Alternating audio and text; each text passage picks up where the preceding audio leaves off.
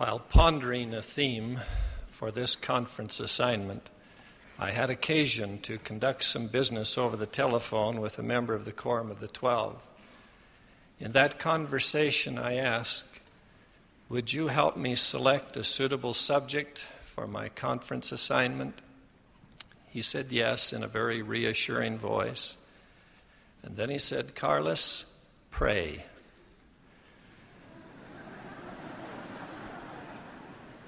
I therefore share with you the results of many prayers, and I do so prayerfully and obediently and very humbly. On November the 1st, 1857, Elder George A. Smith delivered a memorable discourse which included this old Chinese fable. A man traveling through the country came to a large city, very rich and splendid. He looked at it and said to his guide, "This must be a very righteous people, for I can only see but one little devil in this great city." The guide replied, "You do not understand, sir. This city is so perfectly given up to wickedness that it requires but one devil to keep them all in subjection." Traveling on a little further, he came to a rugged path and saw an old man trying to get up the hillside, surrounded by 7 great big coarse-looking devils. "Why," said the traveler, "this must be a tremendously wicked old man. See how many devils there are around him." "This," replied the guide, "is the only righteous man in the country, and there are 7 of the biggest devils trying to turn him out of his path, and they all cannot do it."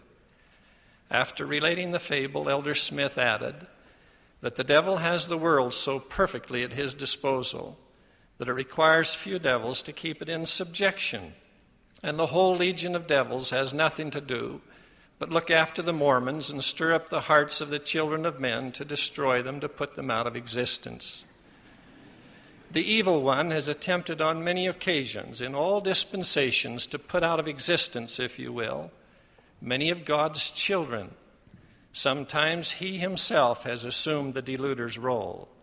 Other times he has worked through those who have stepped to his side of the line. For instance, in the Book of Mormon, we read of 3 antichrists. Each was deceived, each preached against those who believed in Christ, and each sought openly to destroy the church of God. Their patterns of deceit were similar. They taught false doctrines, spread lies, referred to prophecies as foolish traditions, accused church leaders of perverting the right way of God, and they baited the people by referring to their faith as a foolish and vain hope. When we read about the antichrists of former days, we marvel at how perverted their thinking became, and we marvel at how successful they were in deceiving men and women. We also wonder why some of the people were so gullible, so easily misled. And with all this marveling and wondering, we tend to niche the Antichrist in some corner of ancient history and go about our unguarded ways. This is dangerous. It could result in loss of faith, and in a spiritual sense, it could put us out of existence. Since the spring of 1820, Lucifer has led a relentless attack against the Latter-day Saints and their leaders. A parade of antichrists, anti-Mormons, and apostate groups have appeared on the scene. Many are still among us and have released new floods of lies and false accusations. These faith killers and testimony thieves use personal contacts and printed word, electronic media, and other means of communication to sow doubts and to disturb the peace of true believers. 2 months ago, we received a tender letter from a bishop. He informed us that he had been involved in an excommunication of a recent convert. The new convert had fallen under the influence of a very dedicated apostate who was successful in destroying the convert's testimony. It seems that the apostate cited changes made in church publications over the years to discredit Joseph Smith and subsequent prophets. The approach used by the apostate is common among those who are more interested in shadows than light. Their logic, if followed, would have them burning the New Testament because Luke's account of the gospel is not exactly like Matthew's, or because the book of Acts reports 2 differing versions of Paul's vision on the road to Damascus. Belief in modern prophets and continuous revelation is absent in the lives of many apostates. They would pin their hopes for salvation upon things other than those related to living prophets and living faith. The questions follow. How do we respond to such malicious and evil designs? Do we strike back? Allow me to suggest a course of action, one which is in harmony with the teachings of the Savior, and one which, if followed, will show us the way through the counsel of prophets, past and present. Number one, avoid those who would tear down your faith. Faith killers are to be shunned. The seeds which they plant in the hearts and minds of men grow like cancer and eat away the spirit. True messengers of God are builders, not destroyers. We send our missionaries into the world to teach and to assist people in receiving truth, line upon line, until the fullness of the gospel is received. As one new convert testified, my previous church provided me the chapter on mortality. The Church of Jesus Christ of Latter-day Saints added 2 more chapters pertaining to premortal and postmortal lives. Number 2, keep the commandments.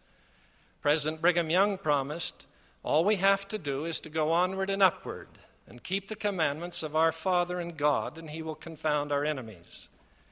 If we obey holy laws, we will take upon ourselves the whole armor of God, and we will be able to stand against the wiles of the devil. Moreover, obedience assures us of the guidance and protection of the Holy Spirit. 3, follow the living prophets, as we've just been admonished.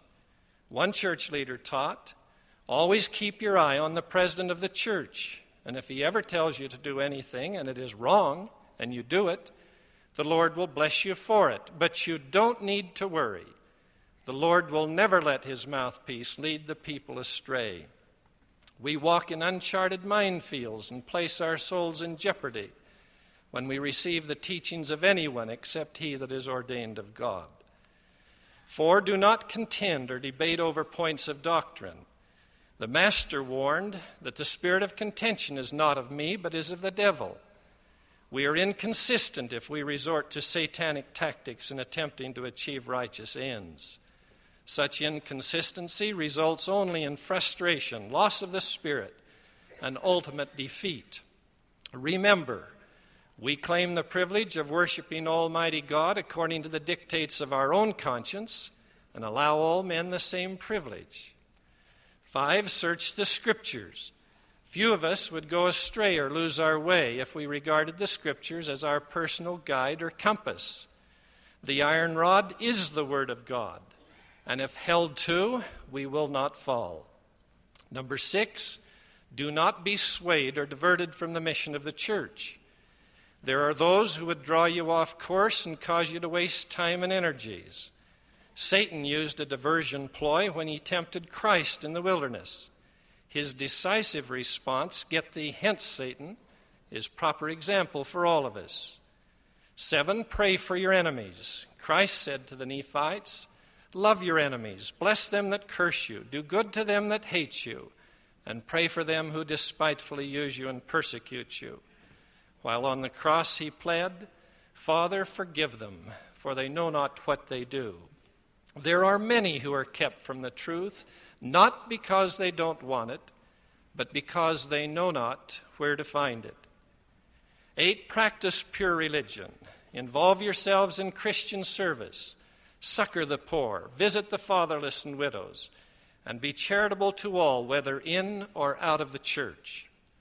9, remember that there may be many questions for which we have no answers, and that some things have to be accepted simply on faith. An angel of the Lord asked Adam, why dost thou offer sacrifices unto the Lord? He answered, I know not, save the Lord commanded me. There may be times when we are called upon to climb Mount Moriah and to sacrifice our Isaacs without a full and prior explanation. Faith is the first principle of the gospel. It is a principle of progress. I suspect that there are few who know better the reality of Satan and his henchmen than does the full-time missionary. For the missionary is exposed to the fiery darts of the adversary which come whistling overhead as he or she labors in the front lines in our war against sin. However, I promise all missionaries and all members that if the 9 actions mentioned are followed consistently, victory will be yours and faith and testimony will be preserved. At the same time, I assure you that opposition to our cause testifies of its divinity. Would satanic powers combine against us if we were not posing a threat to such powers? I assure you that opposition, if met and overcome, has a refining influence upon our lives. A verse in one of our hymns reads, "When through fiery trials thy pathway shall lie, my grace all sufficient shall be thy supply. The flame shall not hurt thee. I only design thy dross to consume and thy gold to refine." The Savior learned obedience by the things which he suffered. Joseph Smith's oppositions gave him experience and worked for his good. I assure you that the waters in which we are wont to swim are but little puddles when compared with the deep rivers of opposition in which the prophet Joseph and others swam. I assure you that our cause is just and it will succeed, regardless of the opposition exerted against us. Earlier saints were bolstered by these words, "As well might man stretch forth his puny arm to stop the Missouri River in its decreed course, or to turn it upstream as to hinder the Almighty from pouring down knowledge from heaven upon the heads of the Latter-day Saints." President Young said, "Every time you kick Mormonism, you kick it upstairs. You never kick it downstairs. The Lord Almighty so orders it." I implore with all my heart of those who are walking on the fringes of our faith to seek the safety of the center. This can be done best by counseling with your leaders, remaining within the fellowshipping circle of the saints, and receiving nourishment from the good word of God. Do not permit faithless people to turn you out of the right way or to put you out of existence. And I pray for those who deal in the highest form of larceny, that of stripping people of their precious testimonies. Such action, if continued, will lead only to the futility and emptiness of the dream of a night vision. God help us all in our war against sin. Though our numbers may be few and our dominions small, may we go forward armed with righteousness and with the power of God in great glory, is my prayer in the name of Jesus Christ. Amen.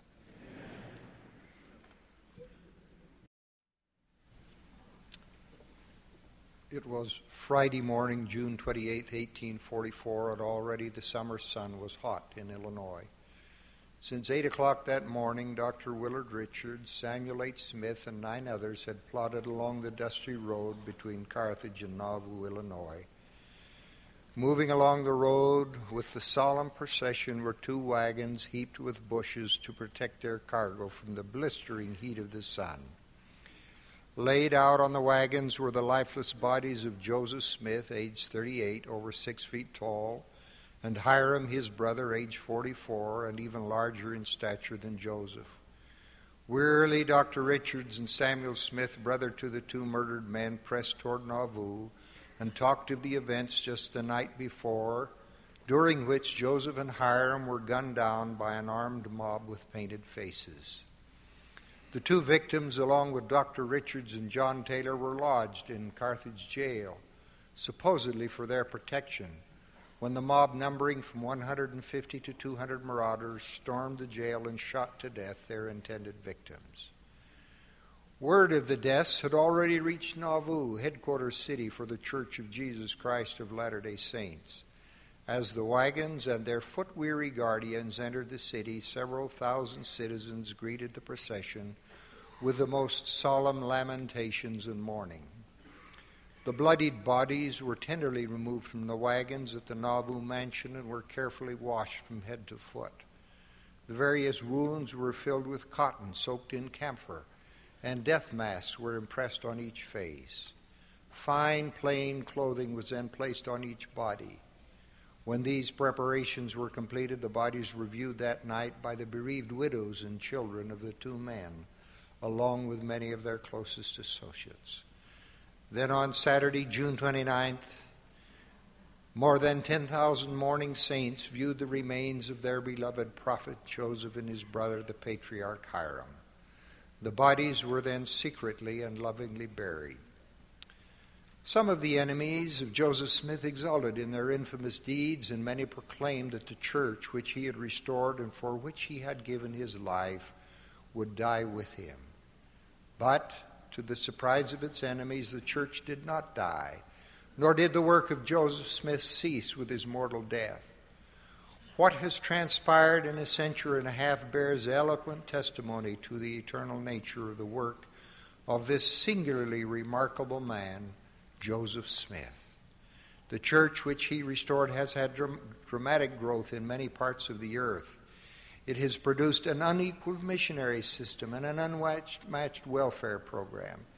Its governing systems gives priesthood, power, and authority from God to all worthy male members, at the same time recognizing the exalted status of women as being equal to men. The church has an inspired law of health and temporal well-being far ahead of its time. By revelation from God, the church also possesses those keys, saving principles, and ordinances which will bring eternal exaltation to mankind, living and dead. Because of these and other reasons, millions of people have become members of the Church of Jesus Christ of Latter-day Saints. But to each true believer there must ultimately come and finally come a conviction that Joseph Smith was a revealer of truth, a prophet of God. Each must be convinced that God the Father and his Son Jesus Christ did appear to Joseph Smith and did commission him to reestablish the Church of Christ upon the face of the earth.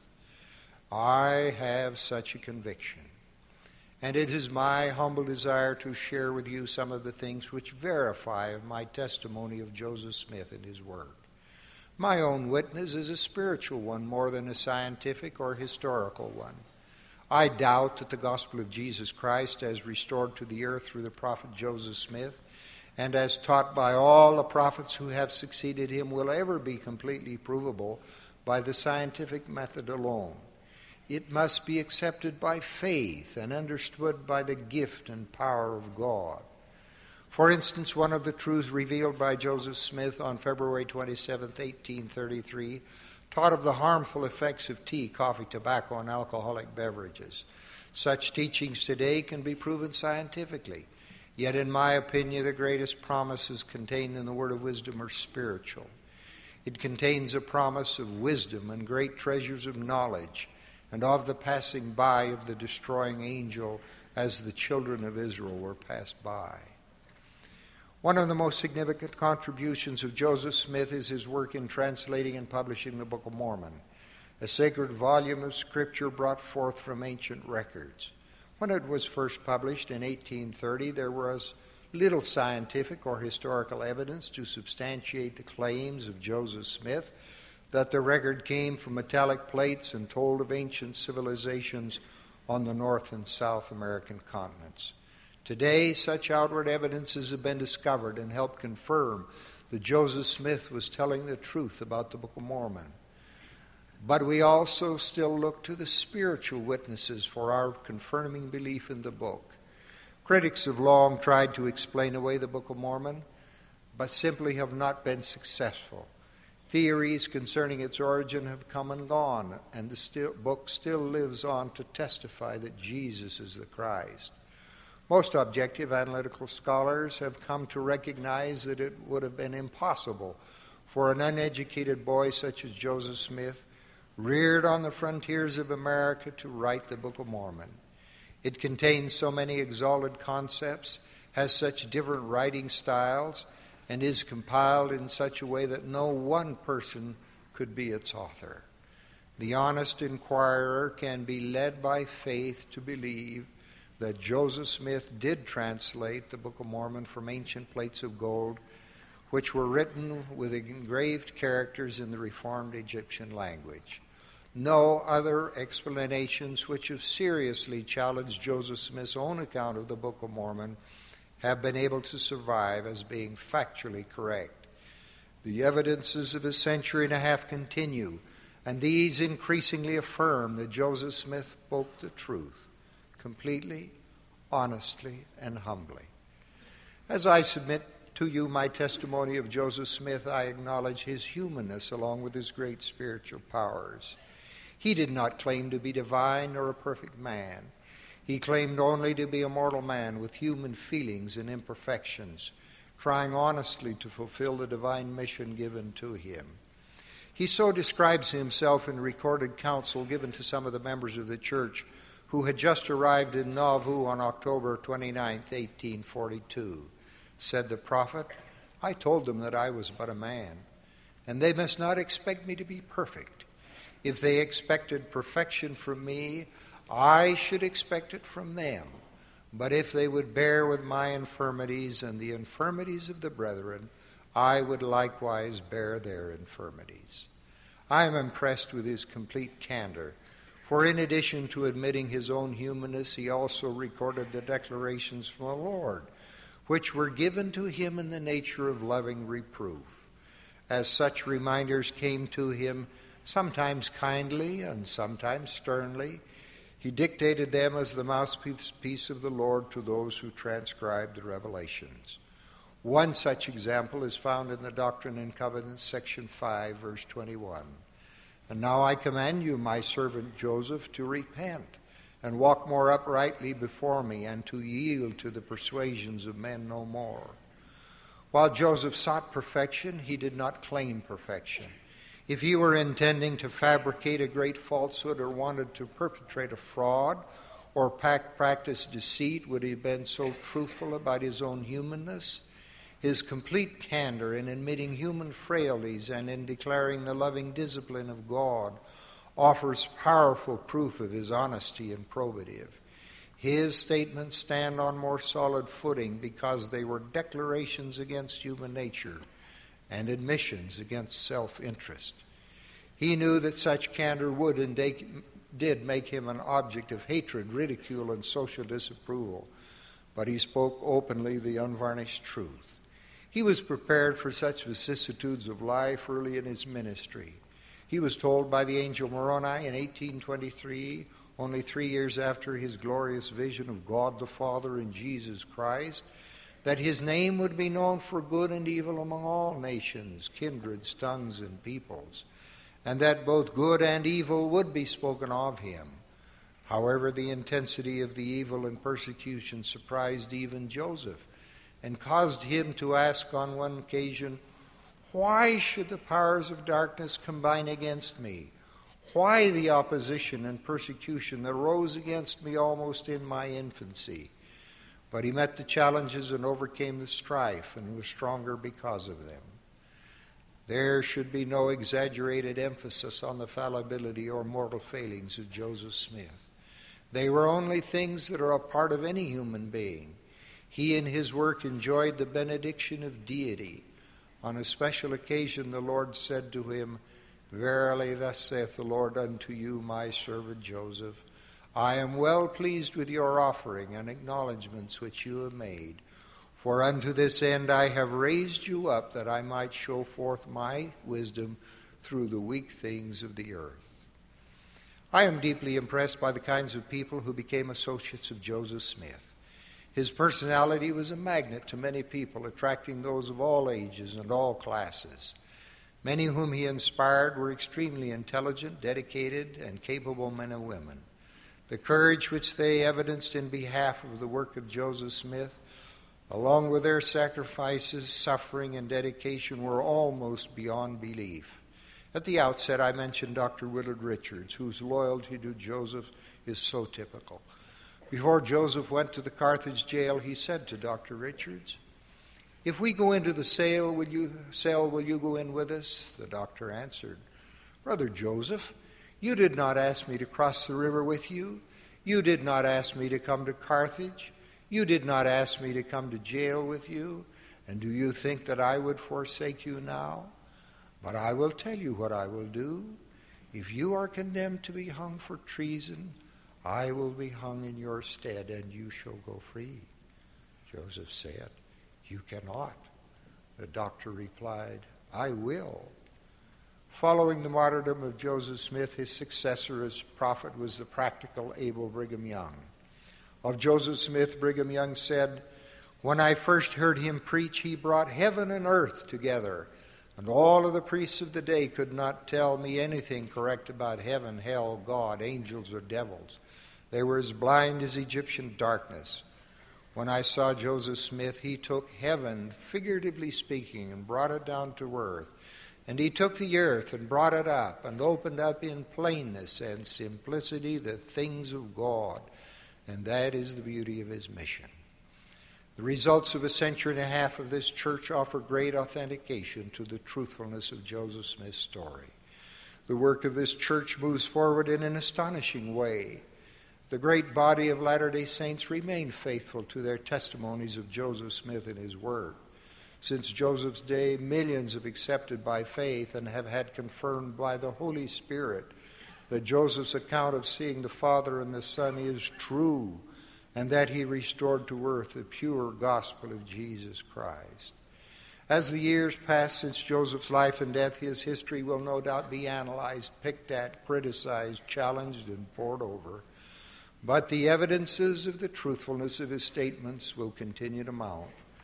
The devotion and commitment of those who accept the restored gospel will continue to be severely tested. Their faith will be sorely tried, as has been the case with so many in the past. But like Joseph himself, millions will live and die faithful to the gospel he restored. As time moves on, the stature of Joseph Smith will loom ever larger. He will stand higher and higher in the esteem of mankind. Ever so many will come to a profound conviction, as I have, that there is a divine source to the message he taught and an eternal purpose to the work which he restored on earth. There comes down through my family a legacy of testimony concerning the truthfulness of Joseph Smith's work. I learned of this bequest as a small boy at my mother's knee. My great-grandfather, Edward Partridge, was intimately associated with the prophet Joseph for several years prior to his losing his life in consequence of the persecution. He was baptized by Joseph. In a revelation received by the prophet, he was called as the first bishop of the restored church. Grandfather was so tortured, humiliated, and suffered so much in his calling from lawless mobs, and was still so steadfast and faithful that he could not possibly have doubted the genuineness of the revelation that appointed him. Like others who were close to the prophet, he knew Joseph's heart and soul. Grandfather could not have been deceived. I believe his life and death both prove that he did not lie. His devotion, suffering, and sacrifice eloquently testifies that he had implicit faith in Joseph as an inspired servant of God. In addition to this heritage, I have my own inner witness, which confirms to my soul that the prophet Joseph Smith, as the instrument of God, revealed the greatest body of truth that has come to mankind since the Savior himself walked upon the earth. What has been taught at this pulpit for the last 2 days is an expanding extension of the inheritance of truth left to all of us by the prophet Joseph Smith. It was given to save and exalt mankind as directed by the Lord Jesus Christ. I so testify with profound gratitude in the name of the risen Christ. Amen.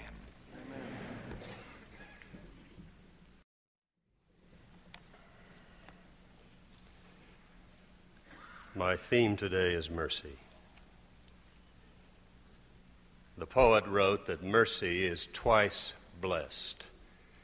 It blesses him that gives and him that takes, and added that earthly power doth then show likest God's when mercy seasons justice. I'm sure that everyone within sound of my voice today is in favor of mercy, but mercy merely as a principle, impersonal mercy, is no more useful or virtuous than impersonal faith or impersonal repentance or impersonal love. As a new mission president years ago, I visited by somewhat imperious invitation the home of a good and strongly opinionated man who wanted to discuss with me an error of judgment made by a young missionary. The harmless action involved was the result of a misunderstanding for which the young man had sincerely apologized. I was fully satisfied with the resolvement. My friend was not. He insisted on some form of punishment, public punishment, that assured humiliation. The young man must pay, and I must see to it. We reasoned together. His position was that justice demands payment and that mercy cannot rob justice. I agreed, and reminded him that the words he had quoted came from a Book of Mormon incident wherein a choice servant of God who early in his life had desperately needed mercy had received it and was now teaching an unrepentant son who was seeking to justify his own serious sin.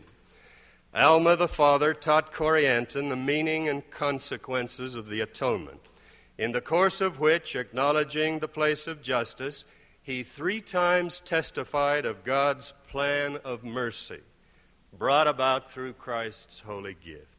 Mercy claimeth the penitent, he said. Mercy claimeth all which is her own, which repentance mercy claimeth. Otherwise, justice claimeth the creature. Corianton listened, repented, and was forgiven, and subsequently returned to missionary service to bring souls unto repentance, that the great plan of mercy may have claim upon them. And the sin of Corianton was major. The incident involving the missionary was innocent and minor. I thought our discussion would resolve the issue. It did not. My host leaned across the table and said to me with intensity, "I want justice." Quietly I replied, "I want mercy." 3 times with growing force he repeated his message, "I want justice."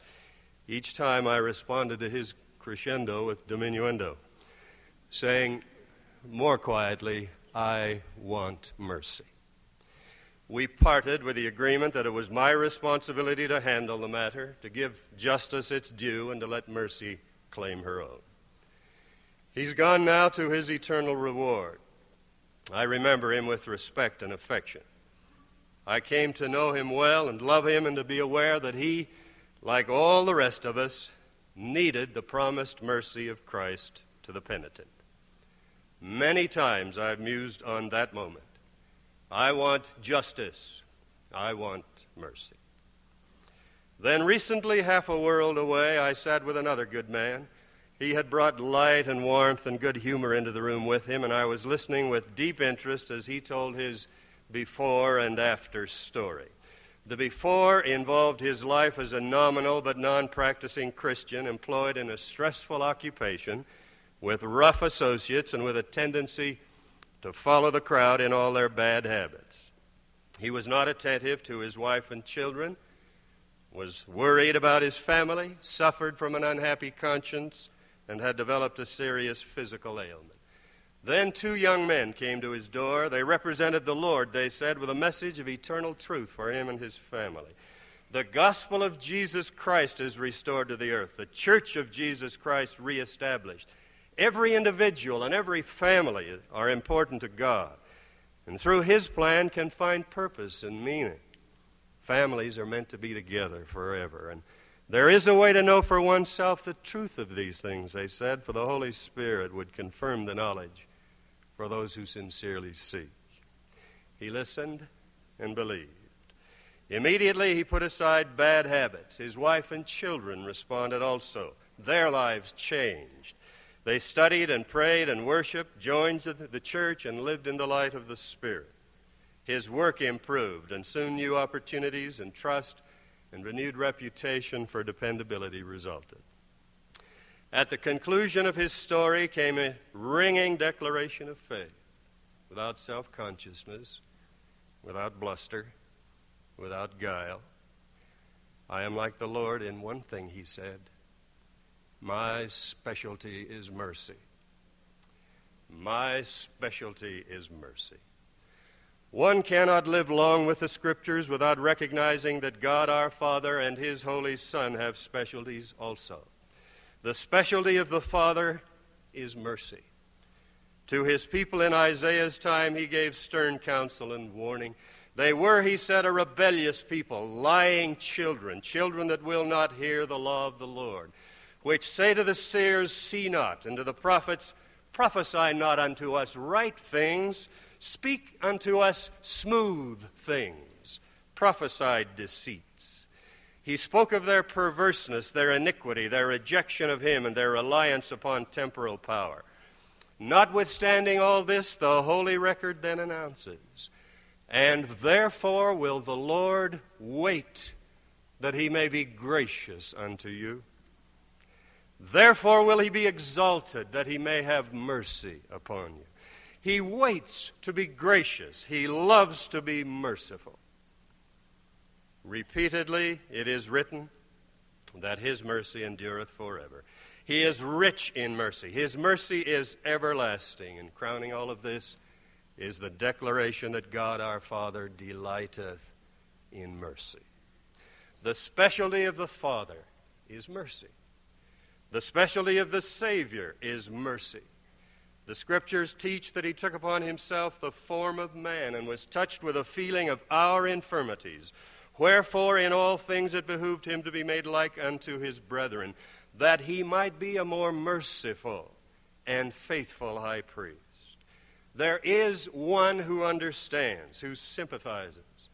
He was misunderstood, rejected, knew supreme loneliness, was poor and had not a place to lay his head, suffered anguish and conflict of mind. He understands. He can give pardon and bring peace. The specialty of the Savior is mercy. And He requires that we be specialists in mercy. Be ye therefore merciful as your Father also is merciful.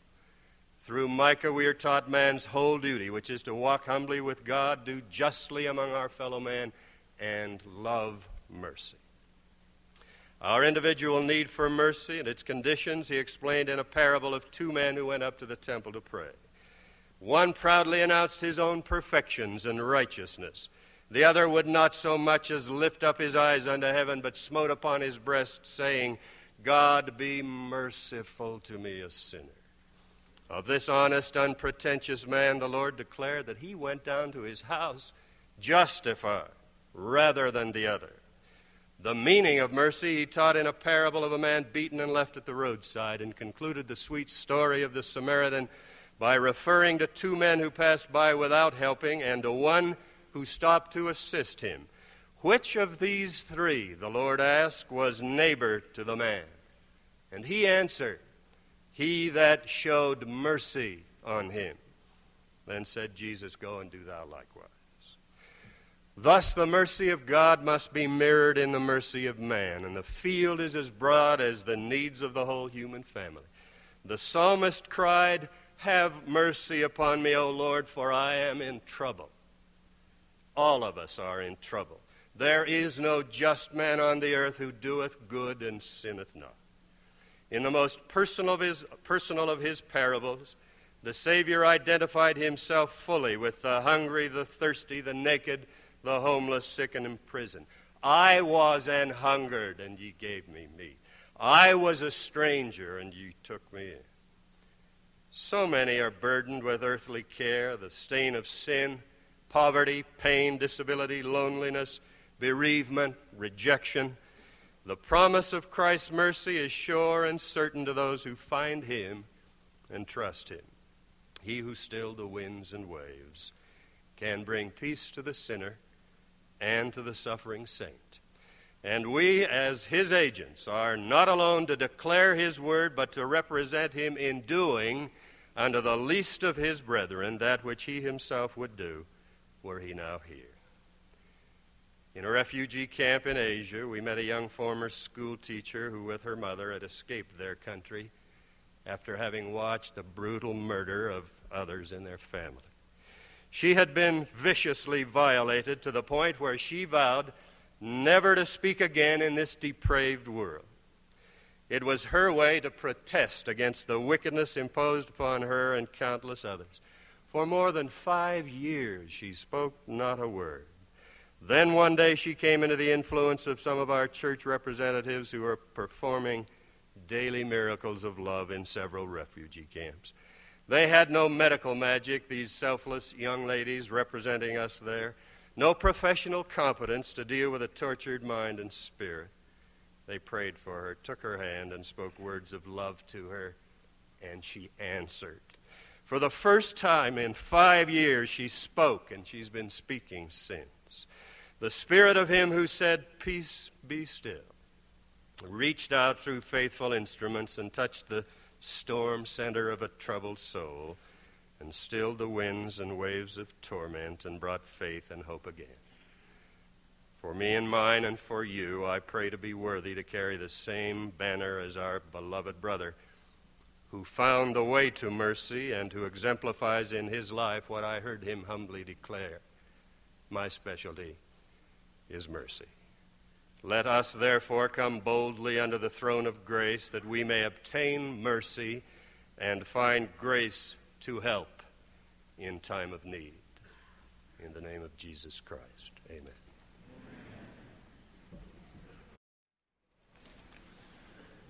What a special delight it is, brothers and sisters, to stand in your presence once more, to feel of your great Spirit. I'm just glad we're friends. You know, conference is a great time for spiritual uplift and for association and for wise counsel. With all the counsel I've been hearing, I couldn't help but reminisce a little bit about the young athlete who attempted most all sports but had never tried skydiving. And so he took several theoretical courses in how to jump. When the day came for the solo flight, he became a little fearful. So he approached his instructor and he says, "I'm not sure I want to go through with this." The instructor said, "Don't worry, we'll protect you by putting 2 added chutes on you." They took off, arrived at about the 3,000-foot level. With some fear and trepidation, he was pushed out. On the way down at about 2,000 feet, he remembered that's when you pulled the first ripcord. He did so, and the chute didn't open.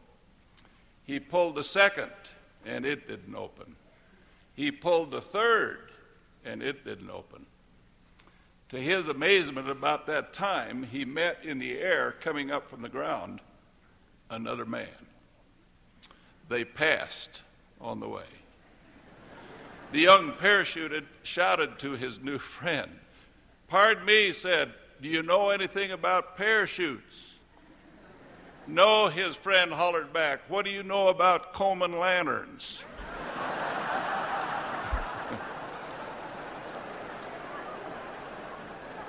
I suppose it seems all of us are in need of good counsel.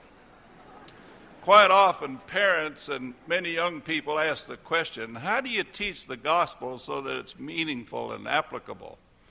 Do you know, my brothers and sisters, that learning any concept or principle or changing any behavioral pattern requires 5 important steps? First, you have to expose a person. Second is the law of repetition. Third is to give understanding. The why. People of all ages want to know the whys of the gospel, not just the rules. This is the most important aspect of teaching, because the 4th step, that of conviction, and the 5th, application, cannot occur until we understand. Too often our answers to young people's inquiries are, well, because the scriptures say so, or that's what the leaders tell us. Young people want to know why the scriptures say so, and why are the leaders so concerned. Let me just share a little personal experience that happened some years ago at the university. I'd been in a very special meeting with our young people. We'd been talking about temple marriage. And as we departed this session, I was in a group with several young ladies, one of whom I knew quite well, along with her family.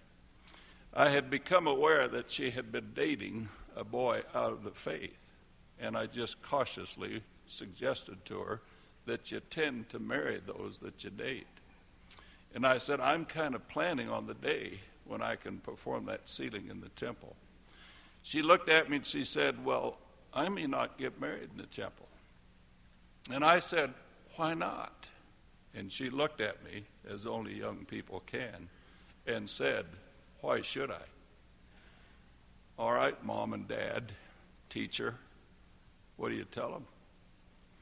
Like most teachers, I paused for composure. I gave the usual response. I said, well, why shouldn't you? She looked at me and she said, do you really want to know? I said, please. She said, how well do you know my father? I said, reasonably well. She said, my dad puts on a pretty good front. Oh, he's a fine man, but he's a little hypocritical. She said, you ought to see the way he treats my mom and us at home.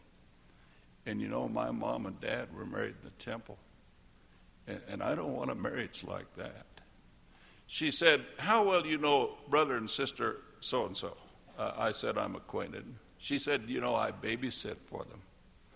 They too were married in the temple. And I wouldn't care for a marriage like that. She said, how well do you know Mr. and Mrs. so-and-so? This is a wonderful member of our community, not of our faith. 10 children. She said, I babysit that family too. And I'd like a marriage like theirs. Now what do you say, Mom and Dad?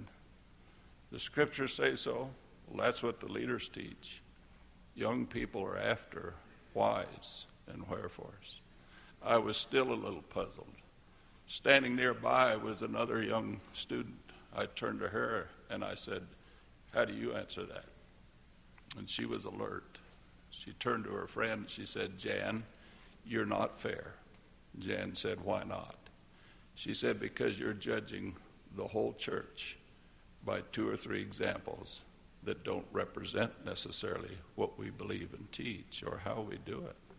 She said, let me ask you a question. When was the last time you had maybe a little personal crises, a frustrating date, a test, social situation that worried you a little bit, where your dad kind of sensed it, tiptoed into your bedroom and sat on the edge of the bed and stroked your head and said, would you like a blessing tonight?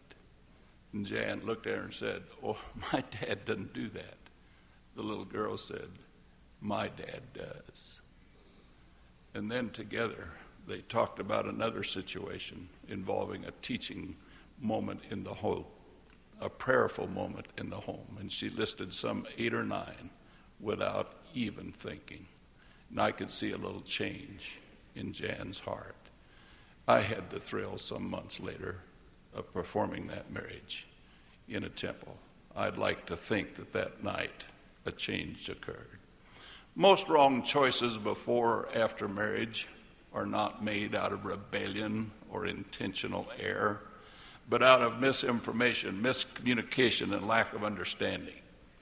In most cases, if couples truly understood the whats and the whys and hows of eternal marriage, no one would have to talk them into the right choices. Indeed, no one would be able to talk them out of them. Let me ask you young people a question. Have you ever wondered why God would restrict us from some things, advise us strongly against them, warn us, even command us? Do you think his commandments are just arbitrary whims, artificial tests of some kind, generalities that are important for some people but not for others? I don't think so. His commandments are loving counsel from a wise Father. Our understanding and concept of God as a loving, personal Heavenly Father allows us no other definition. He gives us commandments for one reason only, because he loves us and wants us to be happy. Chastity is a perfect example. God simply knows that virtue is its own reward, that the saving of oneself or one eternal partner makes that commitment more beautiful, more joyful. It is the simple question of whether you want a penny now or a diamond later. Any momentary pleasure that might result from a premarital relationship cannot be compared with the vastly greater joy of oneness in marriage. And the indulgence in the former can destroy the potential for the latter. Chastity is like money in the bank. As you save yourself, you are saving the joy of belonging to one and only one. You are saying and saving the joy of being able to say, I'm all yours, and I've never been anyone else's. Some will ask, what if we already know who is the one and that the commitment and the idea? Well, we need to understand that we're waiting not just for the commitment, but for the ceremony. The answer is it's not just a ceremony, it's a covenant, both with God and with your partner. And waiting shows the deepest love and respect for both. Some will say, but we love each other too much to wait. The answer is that there's no such thing as too much love, and that it's too much selfishness, not love, that debates divine counsel and violates virtue. Any love that is to become eternal must include respect, faith, trust, admiration, honor, and have spiritual and mental aspects, as well as physical and emotional. No relationship, either temporal or eternal, can exist without these attributes. Every soap opera is filled with acrid illustrations of misery because these qualities are absent. If in your case the physical tends to dominate, all the more reason to bridle it and find the other dimensions. Bridle is the word that wise Father Alma used in counseling his son Shiblin. And the promise he attached is the key to understanding. Quote, bridle your passions that ye may be filled with love. Bridling increases strength, increases power, increases love. There are absolutely two ways you can control a horse. We learned a little bit about horses last night. One is to kill it, the other is to bridle it. Alma never said, kill your passions. The implication is not that passions are evil, that we shouldn't have them. On the contrary, we bridle something we love, something whose power we respect. A horse is stronger than the man, so the man bridles it, thus controlling its power and using that power for good. Passions are stronger than we are, so we bridle them, thus controlling their power and using that power to strengthen a marriage and forge it into eternity. One has to know how to bridle a horse or a passion. Remember, a physical relationship is simply too beautiful to squander, too wonderful to waste. It is the sterling silver, too precious to tarnish before the beauty of the banquet. Let us remember that understanding the why in learning is what develops proper attitude or changes behavior. God grant us the wisdom to teach wisely and with understanding. I pray in the name of Jesus Christ. Amen.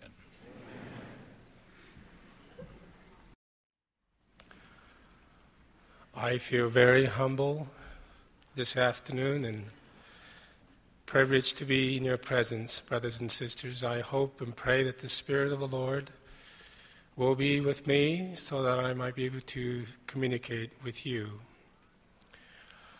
I know with all my heart and my soul that our Heavenly Father lives. He truly lives.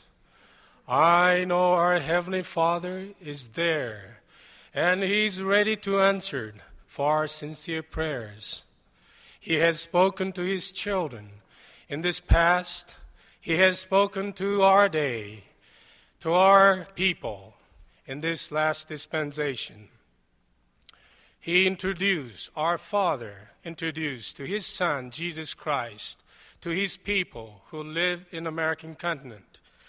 Book of Mormon testifies, they heard the voice as it were came out of heaven, and they cast their eyes round about, for they understood not the voice which they heard.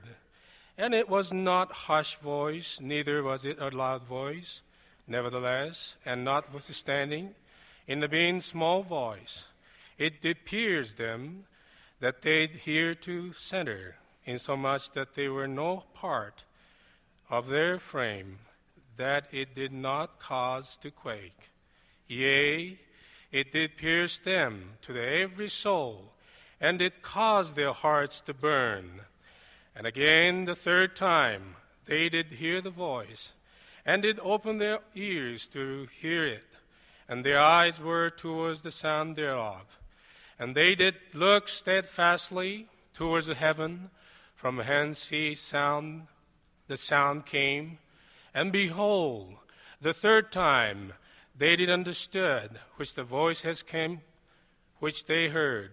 And it said unto them, Behold my beloved Son, in whom I well pleased, in whom I have glorified my name. Hear ye him. I know the same Father spoken to the Jewish people in the Eastern Hemisphere. When our Lord Jesus Christ was baptized, the Bible testifies, and lo, the heavens were open unto him, and he saw the Spirit of God descending like a dove, and lighting upon him. And lo, a voice from heaven saying, This is my beloved Son, in whom I well pleased. I know that early one morning, in early spring 1820, in the state of New York, the Father and the Son appeared to the boy Joseph Smith. Joseph Smith testified, I saw a pillar of light exactly over my head, above the brightness of the sun, which descended gradually till it fell upon me. When the light rested upon me, I saw two personages whose brightness and glory defy all the description. Standing above me in the air, one of them spake unto me, calling my name, and said, pointing to the other, This is my beloved Son. Hear him.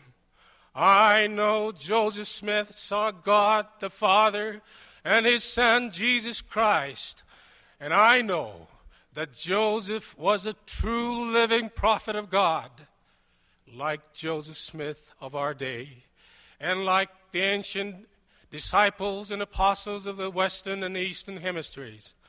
I know that our Heavenly Father's own testimony is true, that Jesus of Nazareth is his beloved Son, in whom he is well pleased. Hear ye him. I know that Jesus of Nazareth was born in the land of Judea, that he walked by the Sea of Galilee and the fields of plains of Palestine. It is his own testimony that we should hear. The one he bore to Martha, the sister of his friends, Lazarus.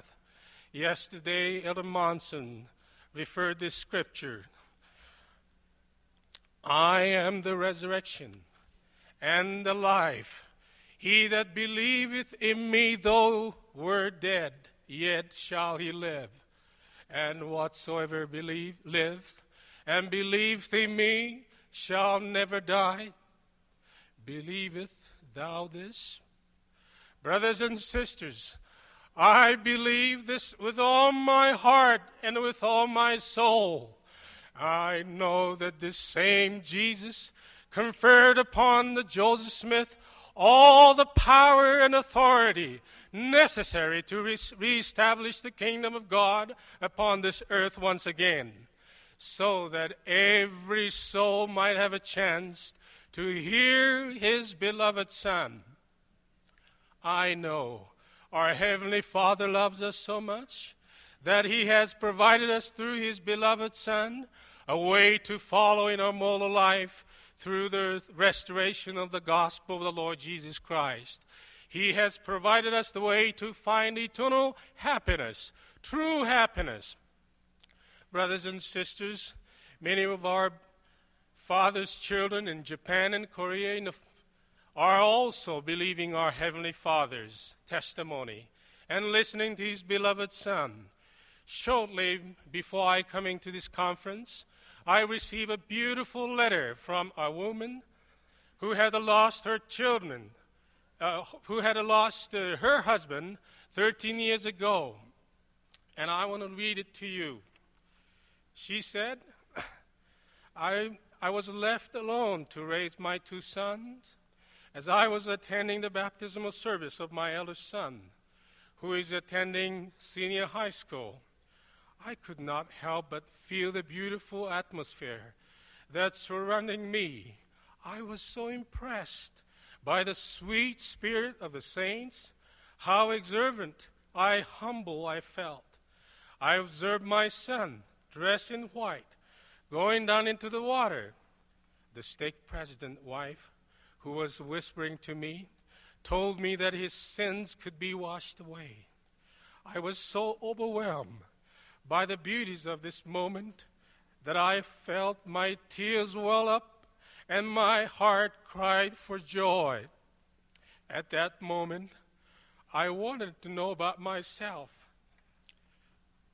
What about me? What about me? It is possible that I, too, could experience a washing away of my sins. If my sins could be washed away and made clean once more, I too wanted to be baptized. After a few days of studying, praying with the missionaries, brothers and sisters, she came also to the Savior and was baptized. Shortly after, her youngest son also entered into the waters of baptism. Now Sister Masako Anand and her 2 boys are preparing to go to the Tokyo Temple to be sealed as a family with their deceased father for the time and all eternity. Oh, how glorious is the power of the gospel which can change the hearts of people from sorrow and despair to happiness and joy. Oh, how glorious it is to know that power of conferred upon the Joseph Smith can change the hearts of people. I know that gospel has been restored and that true church of God has been reestablished here upon this earth. I humbly extend my invitation to all friends everywhere. I say humbly today, come partake of this living water. Believe the testimony of the Father. This is my beloved Son, in whom I am well pleased. Hear ye him. I know for those who wish to hear the Father's testimony, beloved Son, the Book of Mormon, like the Bible, has a similar voice. It has the Word of God, has the power to change the man's soul. May I just give you an example of Korean brother who had the Savior's voice. Recently, Brother Che had left his wife, 2 children, and his mother for 9 months. One day, our missionary were tracting in the city of Gwangju, Korea. They found his family. The family began to study with the missionaries and were baptized shortly. The missionaries started the family home evening program with this family. One day, the 7-year-old daughter purchased the Book of Mormon from a missionary and sent it with her simple and yet beautiful testimony to her daddy. 2 missionaries took that book to her father and bore their strong, firm testimony of the truthfulness of the gospel and importance of the family unity. Her father wondered why these people were so concerned and kind to him and his family. The evening came.